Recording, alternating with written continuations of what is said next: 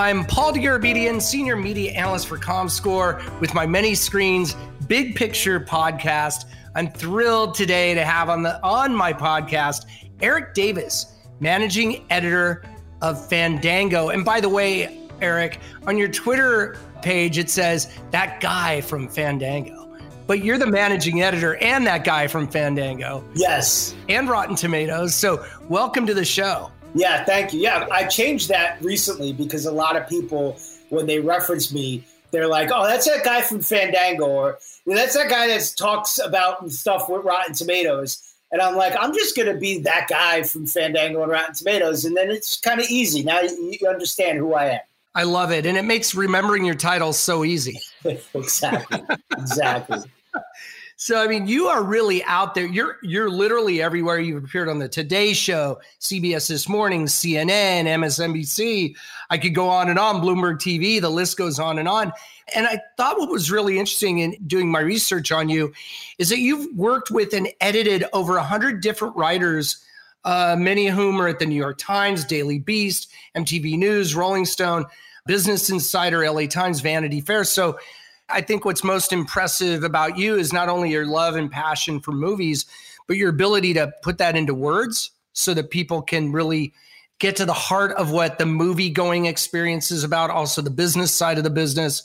So I really think that that's so cool. I've admired your work for a really long time. Thank you. Yeah, it's, I feel like I've been doing this now for, I want to say 16 years, actually. I've been in sort of this space. And I began back in about 2004 when writing about movies online was just kind of becoming a bigger thing.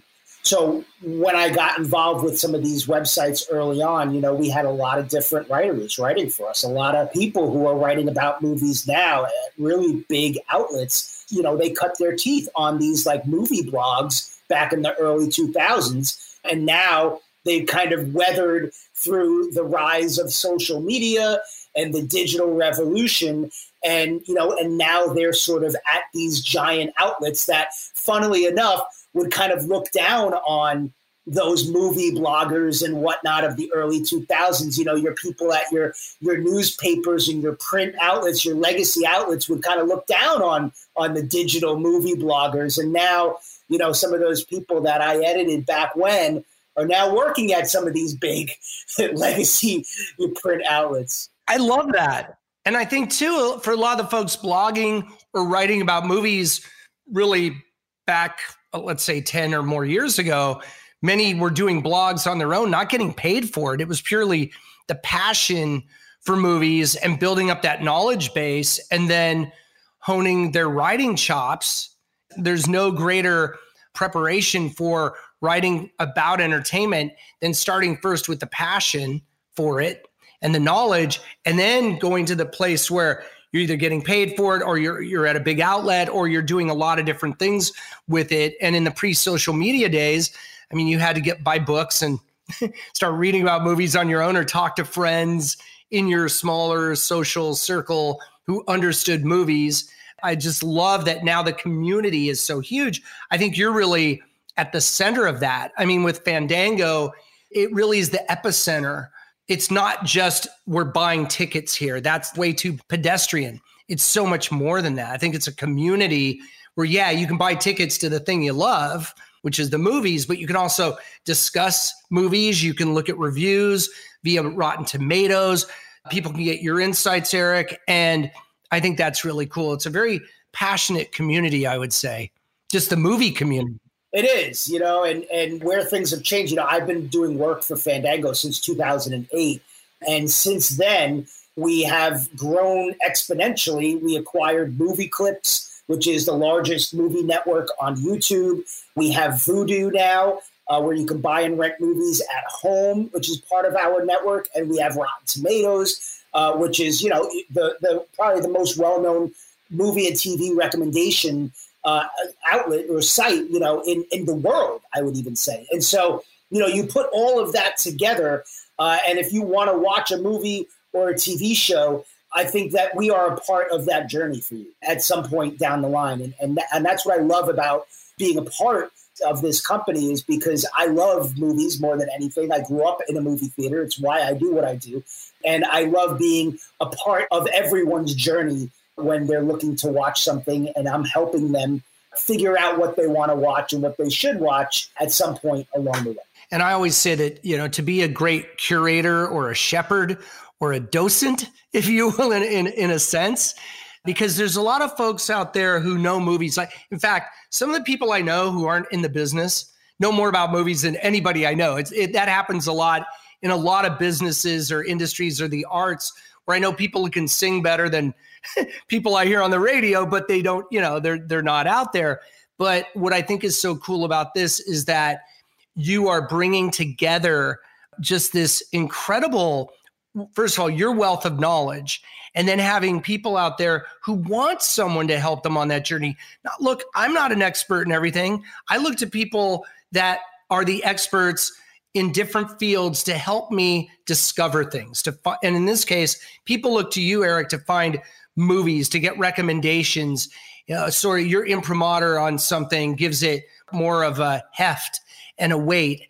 And we can't all be experts in everything. So I think that's really cool that you're out there doing that. You said you grew up in a movie theater. I always ask everyone on my podcast pretty much, where was the tipping point where it could have been at a very young age where you said, movies are it for me? Or did you find the movies, or sounds like the movies found you? Yeah, movies definitely found me. I would say there's probably two. When I watched E.T., it was one of the first movies I watched in a movie theater. It was the first movie I cried at the end of that movie. Yeah. I was very young at the time, and so I didn't understand. Like, I just remember my mom sitting with me in the theater after the lights came up because I was a mess. And I was like, how did this make me do this? How did this kind of evoke these kinds of emotions in me? And so that has always stood out in my mind. And then I remember going to see Jurassic Park a few years later with my dad. And it was one of the early surround sound movies, when surround sound was just introduced, kind of in that early 90s. I was so blown away because I felt like the dinosaurs were like right next to me. And I will never forget, man. I remember looking at my dad, and I was like 13 at the time, and I was kind of scared. I was looking at my dad. I was like, Dad, this is crazy. That, I feel like they're on top of me. Like, what's happening with the sound here? And so those two movies, those two experiences, I will never forget. And those kind of shaped the way that I thought about films, and they made me want to continue to go see movies, and I would every weekend as a kid, I was in the movies. And so when I kind of got into college and stuff, I was like, how do I not do something that involves movies? It's just like defined my entire life up until this point. And so luckily I was able to find Fandango at a time when they were like, we want to do more than just sell movie tickets. Can you help us? Right. And I was like, sure. And I've been there ever since. And I love it. And I love talking to people about movies every day. And believe it or not, I talk a lot to my neighbors. To parents of my kids, of friends of my kids. And I talk to them about movies a lot because that gives me an idea of just what does the general public care about? What are they interested in? I look at my neighbors and my friends as the general public because none of them are involved in the industry. And I ask them a lot of questions, and I take that information in, and it helps me talk about movies more broadly to everyone else. I want to pick up on that because I think we tend to live in a bubble in the sense of those of us who work in the industry. We talk to other people who work in the industry. If I name a cinematographer, you go, oh yeah, I know that cinematographer. And then we might think a movie's great or whatever. And then you mention the name of the movie to someone who's not in the business, and they have a completely different take on it. And I think it's good to talk to neighbors and friends who are not in the industry. And it's actually really fun, well, to find out how much they know. Sometimes like you're not in the industry and the cinematographer in this movie, lines, quoting movie lines to me, which is an all-time favorite pastime of mine. I'm sure it is of yours. And I think that bringing that perspective or seeking out that perspective on your part is really smart. Because then when you're writing about movies, you're not just writing to people in the room that know what you know. You're writing and giving your insights about movies in a way that's unique and for people outside of the industry. And I want to following up a little bit on that, we're coming up on a really important weekend. Obviously, this podcast will come out after Memorial Weekend, but this has been a Memorial Weekend we've been waiting for a year. Last year, we really didn't have much of a Memorial holiday weekend at the box office. Less than $1 million was earned in total. In a record year, like when Furious 6 came out, the box office generated $314 million. So we really took a hit last year. How important do you think, with Cruella and A Quiet Place 2 entering the marketplace, how pivotal is Memorial Weekend in 2021? Two things. I think it's not as pivotal as people are making it seem to be, but I think everybody kind of is like the future of mankind rests on Memorial Day weekend. I don't think it's that pivotal. I love it. I love that you're saying this. But I do think, of course it means, I think it's the most pivotal Memorial Day weekend we've had in quite some time because, this summer movie season over the last several years has kind of started earlier in like May with a big Marvel movie. And so for the first time and in a while, we're kind of going back to like how it used to be where it starts at Memorial Day weekend. I think this won't be the norm moving forward. I think Marvel will return to early May and we'll be back there again. So I think Memorial Day weekend is more important this year than it's been in quite some time. But I don't think it is the be all end all. I think it is the beginning of what I like to think of as an endless summer because the big movies don't stop after Labor Day weekend. There's been a lot of big stuff that's been postponed into the latter part of 2021 to go along with the stuff that's already coming out in the latter part of 2021. So really, I mean, once you even get beyond Labor Day, you got a Bond movie, you got another couple of Marvel movies, you got a lot. Top Gun. Yeah, Top Gun. You make a great point because I've been saying too that the summer starts Memorial Weekend this year and ends on New Year's Eve because it just, there is no defined season really this year. And you're right. I love that you use the term endless summer. Great movie, by the way. And I think that's really true. Look, on streaming, there's no season, right? No. When you go on a streaming service, you're not like, in September we get new shows like, was traditionally done in the TV realm. And I think you guys have done a survey about the building of the consumer confidence. Fandango, and I'm going to quote from the study, finds a whopping 93% of ticket buyers gratified with their return to theaters, with 87% saying theaters did a great job making them feel safe.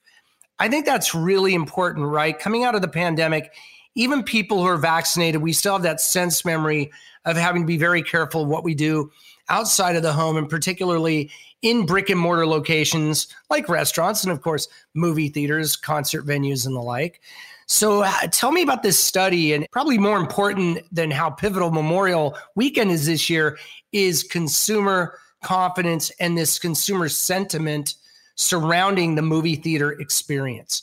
Yeah, well, I think it's interesting because, this is something special that we did here. 4,000 people that have gone to movie theaters in the last year, 85% of them have gone to movie theaters in the last 3 months. So these are people that have experienced this, that we've gone out to and talked to. I think the fact that we're in the 90s in terms of how people felt when they went back, what does it say? It says that theaters have taken this responsibility very, very to heart. And it's very important to them that they want to make their local communities feel like this is a place that they can come back to and feel comfortable and feel like somebody has their best interests in mind. And I think that's important. And I've personally gone to the movies a few times in the last year, and they've been so clean. And everybody has really gone above and beyond to make sure that they're following the protocols. They're doing everything they can to make sure people feel comfortable. And so what I see in this survey is that has paid off, not just where I am in New York, where I believe the consumer confidence is higher than any other state in the country, but really around the entire country, we're seeing that everybody is feeling good when they're going back to the theaters. And not only that, but I feel like one interesting stat, 64%, so this is 64% of 4,000, which is a pretty big number, say that they're going to go to the movies at least 5 times this summer, which I think is big because most people, the average consumer, doesn't go to the movies 5 times in a year. That's huge. Yeah. That's huge, Eric. That's that pent-up demand manifesting itself. But I think it also, perhaps by being out of the movie theater for a year, I don't think this is a flash in the pan.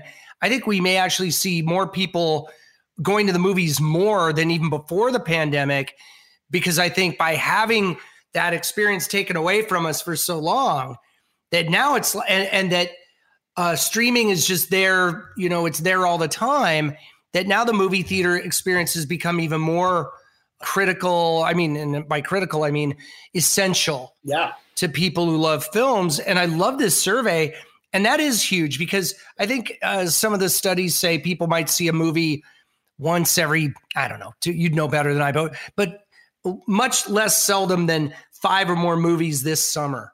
That's huge. That's like a 3-month span, 3.5-month span. So that's a big deal. And I agree. I think a lot of people that, before they go back to theater, they may say, well, I've been comfortable at home. I've been watching everything at home. I would be fine if everything came out at home. And I can see where they feel that way, because we've kind of get into this routine of being at home and we're comfortable where we are. We could be in our pajamas or what have you. But then I went to go see, last week, I went to see this Quiet Place sequel in a Dolby cinema. Yeah. Because Dolby has their own sort of special cinemas inside multiplexes and what have you, where they have their Dolby Atmos sound.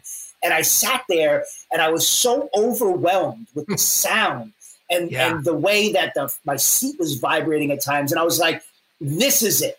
And when people come back and they experience this, they're going to be like, okay, now I remember what it's like to go to the movies, to feel immersed in a story and to kind of be there with other people around me, giggling, screaming, jumping in our seats, laughing, shouting back at the screen when somebody does something you don't like.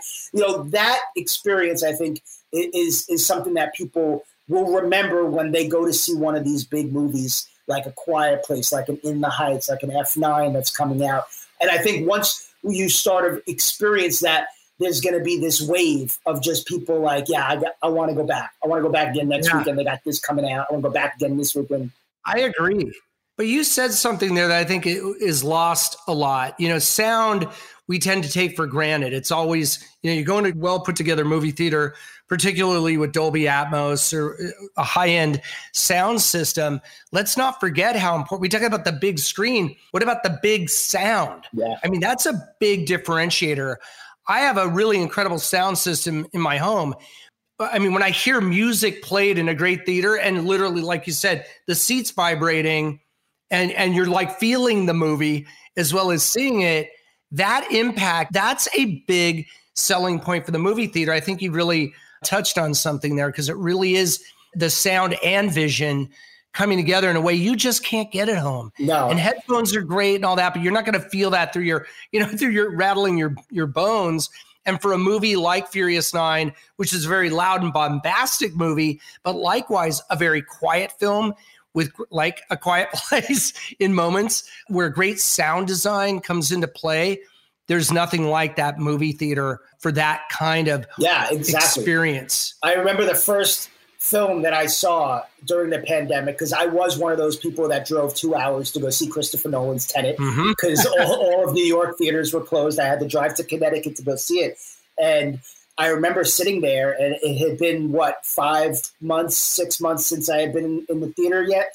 The sound hit me, and I swear I started tearing up. I was like, holy moly, I forgot what this was like, this experience. And I think the sound is going to hit a lot of people first before that sort of big picture, like watching it on a big screen. I think we all talk about the big screen experience. I think the sound is what's going to get people first. And they're going to be like, ooh, I forgot what this was like. And I think it's going to help those big blockbusters. And I think it hurts those big blockbusters that come out just at home. I think it hurt a Wonder Woman 1984. 100%. That most people did not see that on a big screen. And I think it's important for some of these big movies, for most of the people to see them in theaters, at least for the first time that they watch. You're right. And it's really unreplicable at home, if that's a word.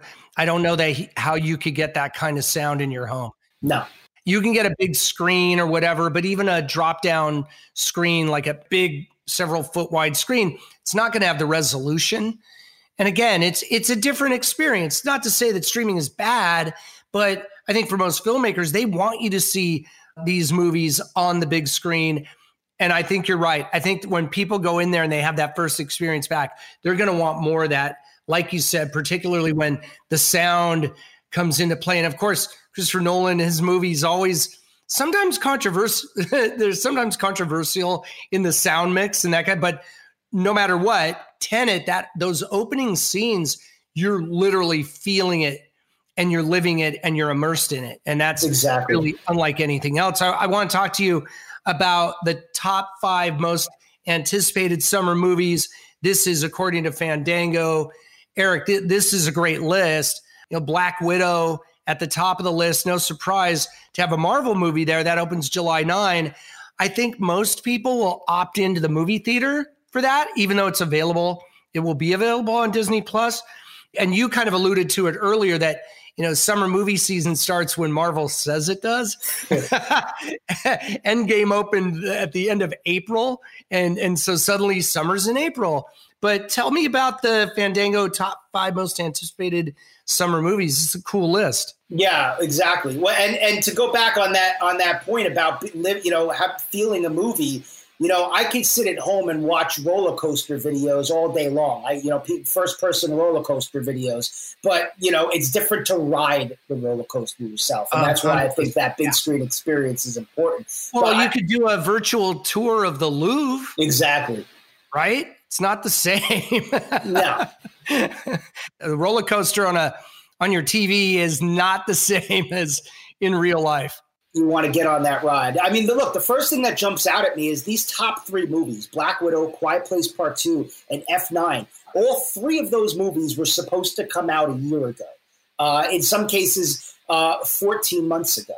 And all 3 of them are back, and they're the most anticipated films of the summer. So what that goes to show you is that this 1-year delay for some of these big films due to the pandemic did not quell audience anticipation. They are still hungry for them. They want to watch them. They're itching to see them over even this new stuff that was supposed to come out this year, like the Suicide Squad or Shang-Chi. So I think that's an interesting thing to note, especially Black Widow. We've seen more stories about how many times it's moved. And sometimes people can say, I don't want to see it as much anymore because of it's moved so many times. But that is not the case. It's number 1 most anticipated. But yeah, I mean, we're bookending the top 5 with 2 Marvel Studios movies. When Black Widow comes out, it will have been 2 years since a Marvel Studios movie was in theaters. 2 years. That's the longest it's been. Wow. Since going all the way back to like the Iron Man days when they first started as a studio Marvel.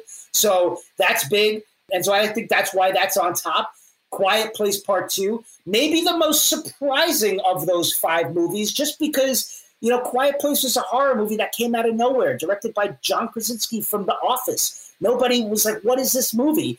And it took that many people. It was so impressionable on so many people that it's number 2 here on this list. And then your F9 doesn't surprise me. Everybody loves these movies. I feel like they're like superhero movies too because of the action sequences. And this one, right. I mean, I've seen F9 and the spectacle is out of control. And then the Suicide Squad, kind of part Marvel because James Gunn, who directed, did the Guardians of the Galaxy movies. Oh, that's DC right. got him over, and it's going to be R-rated. It's going to let James kind of really go at it. And I think that's why people are looking forward to that. And Shang-Chi, of course, another Marvel Studios movie. Really important character. I think it's great to see Marvel Studios sort of going into this martial arts kind of area and the genre. And I think it'll be different and unlike anything we've seen from them. So the 5 makes sense. The top 5 makes sense. The only thing I probably would have had in there is In the Heights. I probably would have put In the Heights in there. Well, In the Heights, I think, is going to draw folks who may not even be into musicals, just to be in a theater and have a feel-good experience. And along with the sound, the music in a theater, I think that's going to really transcend the genre and bring musicals back in a way. Because Hamilton, we kind of got we didn't get our full experience there. We wanted it to be in the movie theater only. But this, I think, is going to be one of those, maybe not a big surprise because we're already talking about it, but I think a movie that a lot of people are going to really enjoy, leave the theater on a high, and then tell people about it, maybe go back and see it multiple times. I think that would be really cool. I think so. I think it's gorgeous, and it's about community, and it's about your neighborhood, and it's about coming together as a community. And I think after the year that we've had, this movie is going to speak to a lot of people and resonate with a lot of people. And this is a big year for movie musicals as well. Not just this one, but Dear Evan Hansen, Steven Spielberg's West Side Story, Tick, Tick, Boom, which I think is going to be on Netflix. So we're going to have a lot of movie musicals this year. And then it'll be interesting to see which one of those are going head to head come Oscar time. I think we could see Spielberg and In the Heights sort of jockeying for that movie musical position at the Oscars this year. Ooh, I like your early Oscar predictions here, Eric. Yes. This is pretty cool, man. And I think it's becoming so apparent that the experiential part about going to the movie theater is almost, dare I say, more important than the movies themselves right now for people. I think that'll go back to more normal where you see a trailer, you fall in love, you got to go see it, you get psyched up. But right now it's just like, I want to see, especially like you said, some of these movies have been postponed over a year. Not only did the studios wait for the movie theaters to come back to play these movies, but the audience has been waiting patiently to go back to the movie theater to see these films. And I think that top 5 list is really a good one. I think this top 5 will, at the end of the summer, whenever that endless summer happens, we'll see what the box office wound up to be for these films.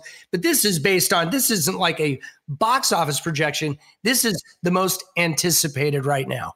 From these 4,000 people that we surveyed. Yeah. That's a big survey. Yeah. That's a lot of people. This is the most anticipated. And you know what I love too about right now, Paul, is that I hear a lot of people saying they want to pick the right movie to go back to, right? And so it's like people know that whatever movie they go back to see after the pandemic is going to be a movie they never forget. They're always going to remember that movie that they went back to theaters for. So everybody's kind of trying to figure out, oh, do I wait for F9? Do I wait for In the Heights? Do I wait for Black Widow? And so it's been a lot of fun kind of talking to people who are trying to like curate the best experience that they can have when they go back to the theater. And so that's also been fun too. Eric, that's really interesting that people are, it's sort of like, I want to have the perfect first date or so, like, or the first car I drive when I get my license has to be the right, I don't know. That's really cool that people are putting a signifying trait or some kind of importance on the movie. That's the movie that says, welcome back to the movie theater.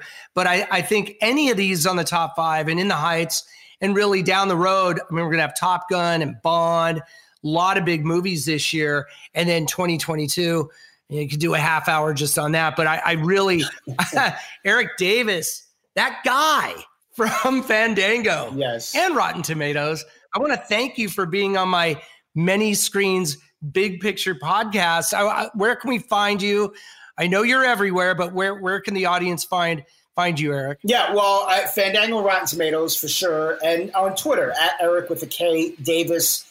Doing a lot of live conversations on Twitter. They have this new Twitter Spaces thing, so you can find me talking to other critics, to celebrities, to filmmakers over there, and anything that is on my mind, I put on Twitter. So definitely follow me over there. Have a great summer at the movies, please. You know, make sure you're choosing wisely and making those experiences, at least those early trips back to the movie theaters, make them count. You know, you're never going to forget these first trips back. So make them count, make them matter. Go with people that you love and that you're around and that love movies like you do.